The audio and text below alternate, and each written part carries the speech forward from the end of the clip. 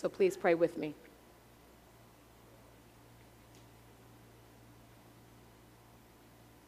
Spirit, you are welcome in this place. Father, we need you. Jesus, it is because of you that we are even able to be here. I thank you for this time. I thank you for each and every person here. I thank you for each and every person under the sound of my voice. Father God, here and afar, Jesus, I ask that you would have your way. I pray for receptive hearts. May we hear what it is that you have to say to us today. As I decrease, may you increase. In your holy and precious Son, Jesus' name, amen. Again, for those that don't know me, my name is Falang Gangmuta. I am here. I've been part of the Underground for about 8 years. I am married to that lovely man over there. His name is Omar. And I am part of the Kindred family as well, too. So shout out to y'all who are watching. I appreciate that as well, too. And I am part of the Underground staff. I am the coaching specialist, as you heard before. So I kind of do a lot of things around here. But I really do believe that God has a special word to give to us today when it comes down to 1 Peter. Jeremy kind of said it ahead of time, even Lucas alluded to it, that we've been hearing a lot of hard words in 1 Peter. So if you've been feeling uncomfortable with most of the text that's of 1 Peter, then you're not alone. However, it does mean something, and I want to press into that today. This text was a circulating letter going to churches all over Asia. The letter is speaking to a mixed group under the Roman Empire at the time. We've already heard that they were under Nero, one of the most notorious Roman emperors. He burned Christians at the stake and used their burning bodies to light his garden. We must remember the reality of what was happening at this time. Hedonism was the dominant culture. Festivals to Roman gods, sex taking place at the temples with temple prostitutes. Think of it like an unending lit spring break at Cancun. Understanding these circumstances is imperative because if you were a Christian during this time, you were already being oppressed. You were second class. You barely had rights and are living in a time where what you were being told by Peter in this letter is completely contrary to the reality of everyday life. Sound familiar? Then on top of the whirlwind of the culture that you're living in, you're being told that in order to be as Christ, yes, you must suffer. If you're anything like me, you're probably giving the biggest side eye or are just plain confused and annoyed. I don't know about you, but if I'm already suffering because of cultural circumstances and unchanging, immutable characteristics about me, then being told to suffer some more, I have some questions. If you feel like this, then realize your uncomfortability is taking place because even as we espouse this text, we are reading from a privileged lens. See, if you are someone who is oppressed and marginalized, this text would read as a breath of fresh air to you, a letter of encouragement, because you are more than likely at your wit's end from the suffering you're enduring and want some sort of reprieve. Our uncomfortability and pushback to reading about being asked to suffer exposes how much you probably aren't suffering. Understand, this is not a simple mental suffering, though that may be a piece of this. This text is contrasted, with Paul's writing for the sake of physical suffering. These Christians are physically going through it in one way, shape, or form. It's very easy for us to have to think that this was so long ago and has nothing to do with us and where we're at right now, here in America, Tampa, Florida. This can seem very far-fetched, but as each week we've heard from different speakers, God is leading us and telling us that there is a way I'm asking you to live. It's not of this world, it's my kingdom. It's the Spirit leading us to come into solidarity with Christ, not because God is sadomasochistic or crazy. It's because it's freedom. It is upside down. It gives life and life more abundantly. In essence, God is saying, it is me. God is asking us to dig deeper, see differently. See from the eyes of a brown-skinned former temple sex worker who was constantly being abused for relinquishing her high position by choosing to follow Jesus. He's asking us to see with the eyes of a family who denounce their household gods and idols and no longer are a part of the town's cult that worship at the entrance of the town. He wants us to see from the lens of a people who are in an era where they are seen as nothing more than the subjects to the will of Roman gods, and emperor worship is a requirement.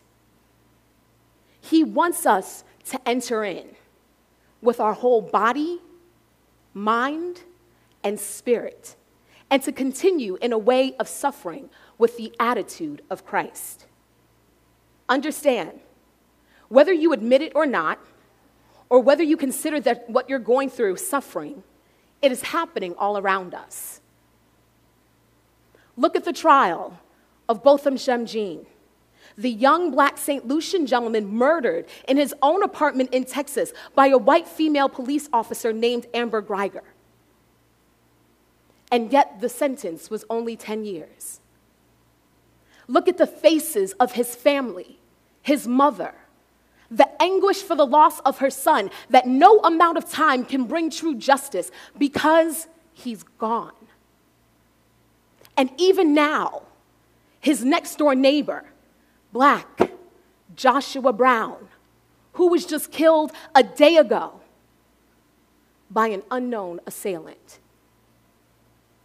Or the hundreds of Indigenous children who died in Canada during the era of residential school system, also known as School Scoop. Or Officer Sandeep Dhaliwal, the first openly Sikh officer who was murdered by the driver during a random police stop. You don't have to look around. You don't have to look far. Suffering is everywhere. But what determines how you handle suffering is your attitude. Think about it. To suffer with the attitude of Christ. That Jesus was put on trial, beaten, stripped, mutilated, dragged through the dirt with flesh hanging off, had vinegar poured on open skin, and yet and still not only said nothing, but even spoke forgiveness over the very ones who killed him. Most of us scream bloody murder when we get a paper cut.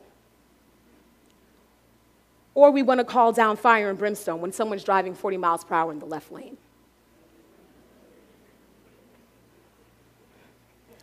Let's be honest. Suffering with the attitude of Christ isn't easy. But it's not only possible, it's necessary and a gift. We should not be looking at this text with sad eyes. We should be looking at it in relief. It is God's strategy for freedom. This is not to diminish the reality of suffering or to give it a whitewashed veneer of light and love. No. It is to give purpose to your suffering and to place it where it should rightfully be, centered in Christ. See, in the passage we see that physical suffering is equated to the end of sin. And how amazing it would be if that were true. But the translation actually speaks of renouncing sin, being done with it. Renouncing sin as to say, enough is enough. No longer do I willfully choose to do as I used to. Maya Angelou said, do the best you can until you know better. Then when you know better, do better. Peter is simply reminding us to do better. See, because if it did mean that to suffer would mean the end of sin in totality, oh, if that were true. I'd be the first to testify about being sin-free and would wear it like a banner. Sure would. Why, you ask? Well, it's because of a genetic disorder that I have called sickle cell disease, or sickle cell anemia. I won't get into the specifics, but the bottom line of it is that it causes extreme pain crisis, AKA suffering. You all prayed for me last Sunday for this very reason. See, I was in Chicago at the Liberating at the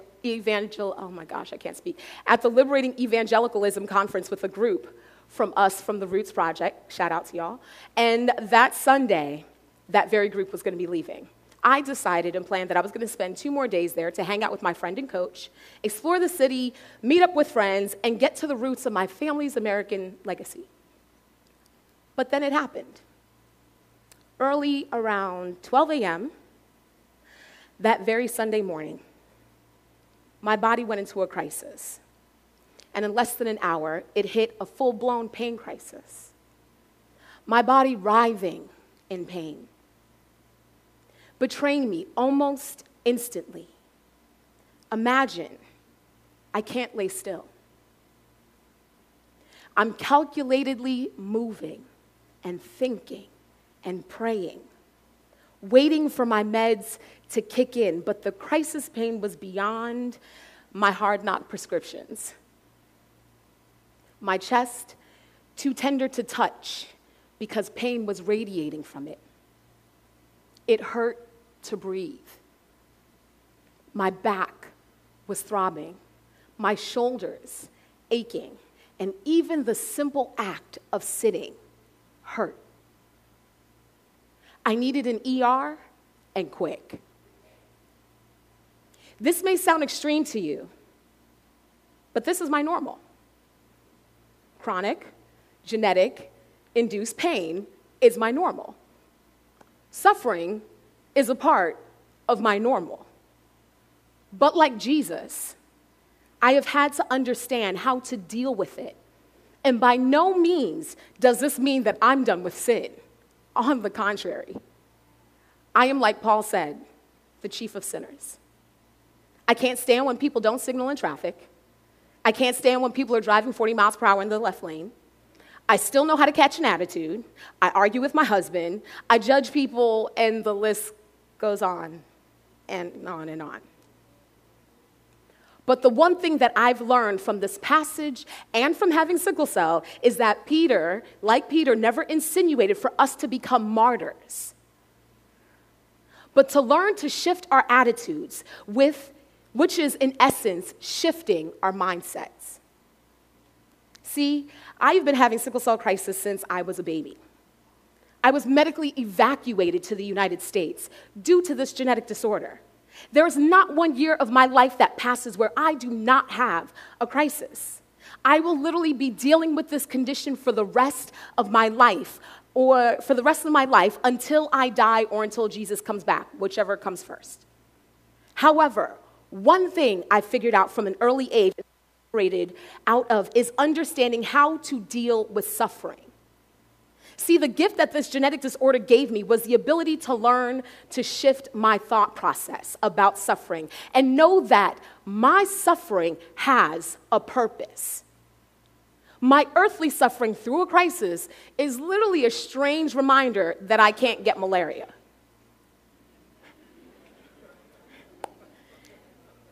Exactly. In Viktor Frankl's book, Man's Searching for Meaning, he says, those who have a why to live can bear with almost any how. So my question for you is, do you know your purpose or why for suffering? I proposed that Peter in this text is reminding us that to suffer as Christ is an act of resistance, solidarity, and holy defiance. Because to those who have been in a place of constant suffering, they would gladly welcome a greater understanding to their suffering. God gives them the best gift and tells them that their suffering is not in vain, that like Jesus, it is purposeful. Just as Jesus going to the cross brought about salvation, redemption, reconciliation, and justification, their suffering and ours is the same. Just like my going through a sickle cell pain crisis has purpose, so does your suffering as Christ did. We have been shown over and over again, though we don't like to suffer, that it is inextricably linked to reigning with Christ. Paul reminds us that we must share in the suffering of Jesus in order to reign with him. And Peter is reminding these very Christians of these promises. He is reminding them that their suffering has purpose. Just as Jesus suffered and did it for the joy set before him, we need to come to a place of understanding that suffering with Christ is more than just crazy, it's more than some crazy notion, but as that you suffer, it refines. It is a tool used to make you more into the image of Christ. We do not revel in suffering as martyrdom. We embrace what already is as resistance. We embrace suffering as Jesus did with the joy set before us. We embrace suffering as purpose. The Christians in this current Roman Empire needed more to hang on to in their suffering, and this gave them purpose. Maybe you're asking yourself, or maybe you're asking for purpose as well to your suffering. And God is giving us an answer to encourage us and hold on. This gave them a different vantage point of their suffering, as it should for us as well. We as a body need a different vantage point, a mind shift for our suffering, and Jesus has given one to us. But we have to choose whether or not we're going to walk in this way. No, those you were close to may not understand why you are the way you are. They may start insulting you and making fun of you because of this new vantage point, because of your new life. It is promised that they will heap insults on you. And each of you, in some way, shape, or form, have probably dealt with this already. Whether it be old friends, peers, co-workers, or even in your family. You no longer fit the mold, but God promises even in your suffering that if you choose to suffer with the same attitude that Jesus did, that they will have to give account for all that they do. Think about that. You choosing to live in a way that you suffer as Jesus does is an indictment on those who still live, who still choose to live according to the current culture. God is literally telling you that he sees everything, that those who come against you in some way, he will judge. Suffering as resistance births revolutionary love, a holy defiance. The Christians during this age became the very symbol of the upside-down kingdom. They became living stones of holy defiance, their very being pushed against the status quo of the times. They were being asked to enter in the same holy defiance that Jesus lived. Donna Barber says in her book, Bread for Resistance, but we need to recognize that there is a record of protest throughout the scripture, and that standing for often involves standing against. Standing for the poor is standing against greed. Standing for the oppressed is standing against tyranny. Standing for love is standing against hate. Standing for righteousness is standing against evil. Jesus' entire life was an act of defiance. From the moment of his conception in the womb of a virgin to the day he stepped out of the borrowed tomb, Jesus pushed against custom and concept of law. In walking through Samaria rather than going around it, when talking with a woman at the well, by healing on the Sabbath, and when laying hands on lepers, he embodied what it means to defy. Jesus penned his protest sign in the dirt at the feet of an adulterous woman. He inspired men to climb trees so that they could see over the crowds. He disrupted many parties and vandalized the temple. He publicly called out religious leaders and challenged the young ruler who was part of the top 1%. He led a march into the city from the back of a donkey. He led a die-in on the cross on a hill.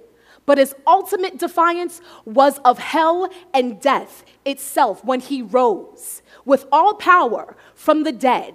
In doing so, he freed us to live out lives of resistance. In fact, he commands it through his mandate of love. So we too choose to live out lives of disruption. We resist. We oppose, and we cry. Like our Savior, we dare to contest hatred and defy evil, and in resurrection power, we stand. Your suffering, though hard, is a welcome way of life, because we show this current backwards kingdom that there's more. That there is a living God who sees and will vindicate. He will come with justice and right all the wrongs. He promises us that your suffering is not for nothing, and that you will one day, as you stay faithful, will reign with Christ. Jesus promised it. You choosing to stand in solidarity in suffering is to push against the atrocities of this world and live. You standing in defiance because you choose to love, embrace each other, submit, and live in holiness is resistance to the dark forces of this age. It is mimicking the life of Christ and shining a light that will never diminish. It is you being a light on a hill that will not be covered. But the choice is yours. Your attitude, your mindset is what determines how you handle suffering. Jesus, even before his death, reminded us in John that you will go through it because he did. We are not exempt from this, and neither were the Christians who Peter was talking to in this letter. God uses all of it in order to push his kingdom forward. We must remember that the kingdom of God suffers violence, but that the violent taketh by force. Your force is through walking in solidarity with Christ, becoming a steward of his grace unto your brothers and sisters. God is using your suffering as a light and a way to bring justice the day he returns and judges the living and the dead. You're choosing to love one another, to accept without retribution. The abuse that comes is God restoring Tov Miyad on this earth. Lisa Sharon Harper, in her book, The Very Good Gospel, explains that Tov Miyad means very good, violently good, that it is a connection between us and all creation, between man and woman, humanity and earth, humanity and systems. For this, we should understand that God's final plan is to reconcile all things unto himself through Christ. But if we choose not to shift our minds and our bodies and understand that suffering is not something to gripe about, push away, scorn, or be ashamed of, we negate our part of being a part of the redemption of this world. Our suffering will one day usher in the redemption of Christ. You being a physical symbol of holy defiance is the very thing God uses to draw others to himself. It is through his power that all men are drawn unto him. I love music a lot. And when prepping for this message, out of all the music that came to my mind, there was just one song. And the one song is called One Day by Matisyahu. If you know it, judge me later. But the reason I love this song is because if you get to know me, as much as I am a straight shooter, I have a deep love for justice, womanism, anti-racism, and can't stand to see inequity, sexism, misogynoir, racism, and white supremacy, and I pray desperately for God to rectify all the world's ills, I'm an idealist. And I have this deep sense of immovable hope for better. And the reason why the song was so powerful for me is because the words literally say, sometimes I lay under the moon and thank God I'm breathing. Then I pray, don't take me soon, because I know I'm here for a reason. Sometimes in my tears I drown, but I never let it get me down. So when negativity surrounds, I know someday it'll all turn around, because all my life I've been waiting for, I've been praying for the people to say that we don't want to fight no more. There'll be no more wars, and our children will play. One day, one day, one day. I'll invite the musicians up. Yes, this is very idealistic and even partially over the top. But to me, it's the vision I have. One day, God's glory will come bursting through the clouds, and all will be made right. Until that day, I think about all the mothers and fathers who have lost children to either senseless violence or because of the lack of holistic care. Hashtag Botham Shem Jean and hashtag Joshua Brown. I think about all my friends who are choosing to not have children because of the suffering that we are in, and they do not want to bring another soul on this earth to experience it. I think about women who struggle to have children, and yet and still, Black women suffer and die 3 times the rate due to childbirth. I think about all the Black and brown fathers and men who are enslaved under the prison industrial complex. I think about those who suffer daily at the hands of systemic oppression because you were born a Black, Indigenous, or person of color. I think about the many wars that are ravaging the earth as we speak. I think about the Amazon and the destruction that has taken place. I think about Cameroon and the many who have died under the hands of a 37-year dictatorship. I think about those women who deal with numerous microaggressions, and for Black women who cannot separate whether it is because they are Black or a woman. I think about my LGBTQIA+ friends who have to navigate repressive structures that do not want to recognize them, especially in the church, because of their sexual orientation. I think about all of those like myself with chronic disorders, or those with mental health issues, or those who deal with the ramifications of ancestral trauma, racial trauma, and how it doesn't end. I think about the orphan, the foreigner, the differently religious, the Sikhs, the Muslims, our Latinx family, internalized racism, broken marriages, abusive spouses, women sex workers, those who are addicted, suffer from anxiety, depression, Trump, my sister, and the list goes on and on and on. And I simply think about this song and say, one day.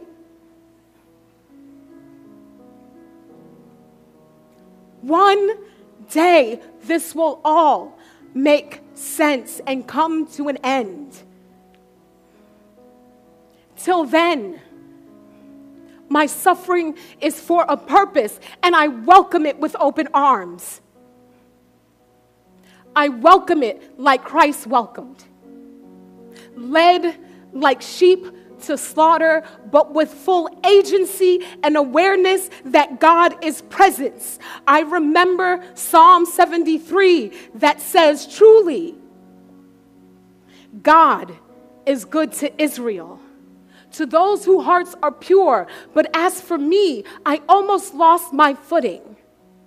My feet were slipping, and I was almost gone, for I envied the proud when I saw them prosper despite their wickedness. They seem to live such painless lives. Their bodies are so healthy and strong.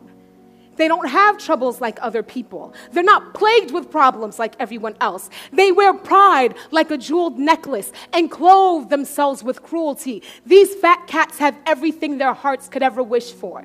They scoff and speak only evil. In their pride, they speak to crush others. They boast against the heavens, and their words strut throughout the earth. And so people are dismayed and confused, drinking in all their words. What does God know? They ask. Does the Most High even know what's happening? Look at these wicked people enjoying a life at ease with their riches, while their riches multiply. Did I keep my heart pure for nothing? Did I keep myself innocent for no reason? I get nothing but trouble all day long. Every morning brings me pain. If I had really spoken this way to others, I would have been a traitor to your people. So I tried to understand why the wicked prosper, but what a difficult task it is. Then I went into your sanctuary, O God, and finally understood the destiny of the wicked. Truly, you put them on a slippery path and send them sliding over the cliff to destruction. In an instant, they are destroyed, completely swept away by terrors. When you arise, O Lord, you will laugh at their silly ideas as a person laughs at the dreams in the morning. And then I realized that my heart was bitter, and I was all torn up inside. I was so foolish and ignorant. I must have seemed like a senseless animal to you, yet I still belong to you. You hold my right hand. You guide me with your counsel. Lead me to a glorious destiny. Whom am I in heaven but you? I desire you more than anything on earth. My health may fail and my spirit may grow weak, but God remains the strength of my heart. He is mine forever. Those who desert him will perish, for you destroy those who abandon you. But as for me, how good it is to be near God.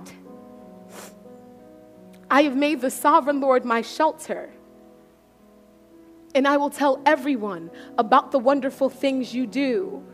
I remember to not become bitter, but to love my brothers and sisters with the fullness of who I am. I remember that my love towards them covers all their sins as theirs covers mine. I remember that there is purpose. My heart remembers and rejoices in affliction, one sickle cell crisis at a time. I remember that God sees and that justice is his and is best. I remember that judgment is real and his return is imminent and soon coming. I remember that to stay discerning and aware. I remember the power of prayer and the village. I remember that this is resistance, solidarity, a holy defiance. I remember that this is revolutionary love, that this is for you and for me. This is for the oppressed and the unseen. This is for the call to suffer without cause. This is for the exile and the overworked. This is good news. This is the centering of the minority. This is a pushback against the ways of this world. This is Jesus. This is resistance. This is new and yet continued. This is blessed and wrapped in promise. This is not to pity yourself. This is a call to Christ, a clarion call. This is new life. This is the very good gospel. This is the doing better because you know better. This is love. This is defiance. This is holy. This is wholeness. This is to the outcast. This is inclusive. This is open. This is different. This is yes. This is life. This is Jesus and his authority. This is revolution. This is revolutionary. joy. This is for the joy set before you. This is for you. This is for me. This is for us. This is for family. This is Mosaic. This is shifting and surrender. This is everlasting change. This is why. This is how. This is real. This is now. This is bread for resistance. This is song. This is dance. This is joy. This is revolutionary love. This is holy defiance. This is one day.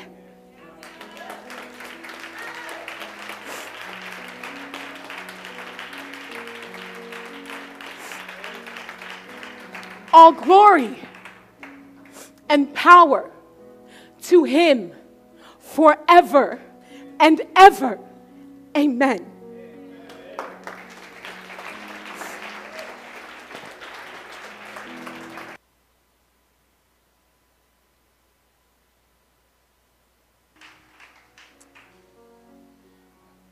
I'm reminded of 1 Corinthians 4,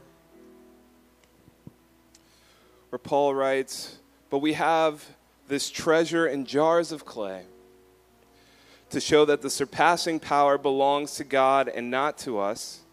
We are afflicted in every way, but not crushed, perplexed, but not driven to despair, persecuted, but not forsaken, struck down, but not destroyed, always carrying in the body the death of Jesus, so that the life of Jesus may also be manifested in our bodies.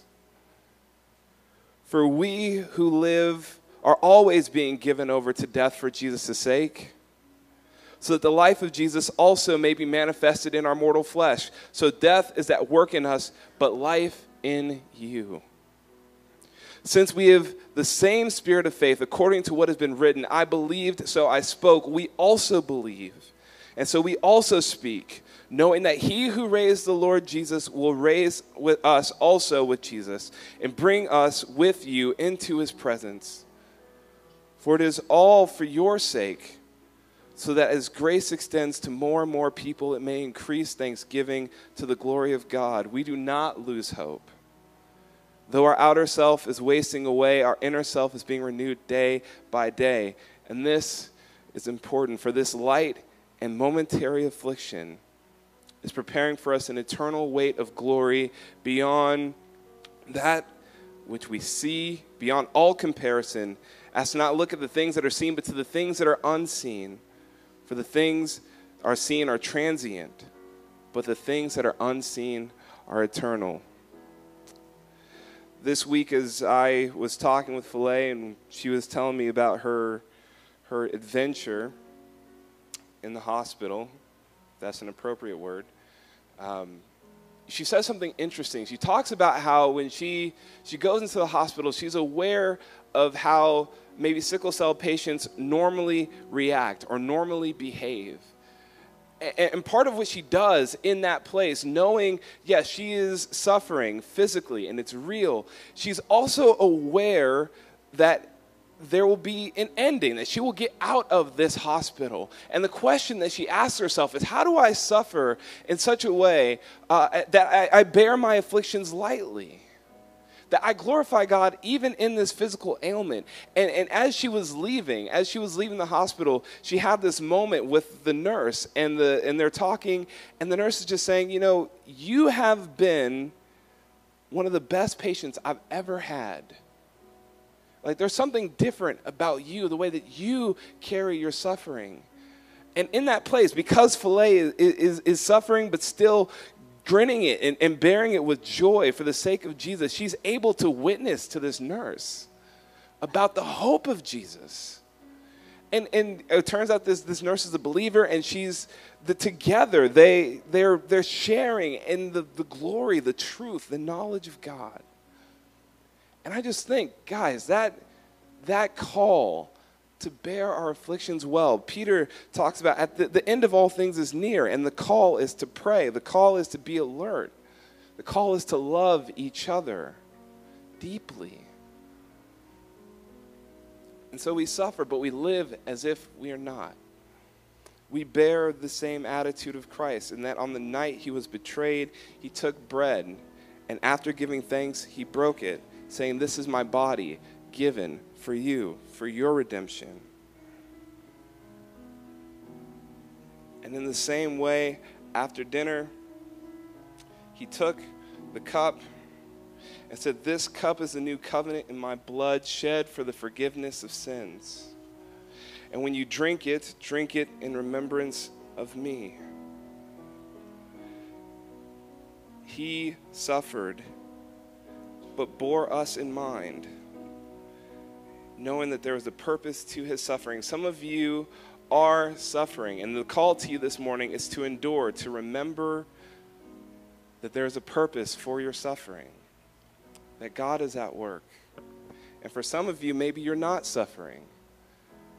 And maybe the call this morning is who are you willing to suffer for? And as you pray, as you allow the Lord to lead you, to meet you in that space, the body, the blood of Jesus given for you, Jesus, we remember your suffering.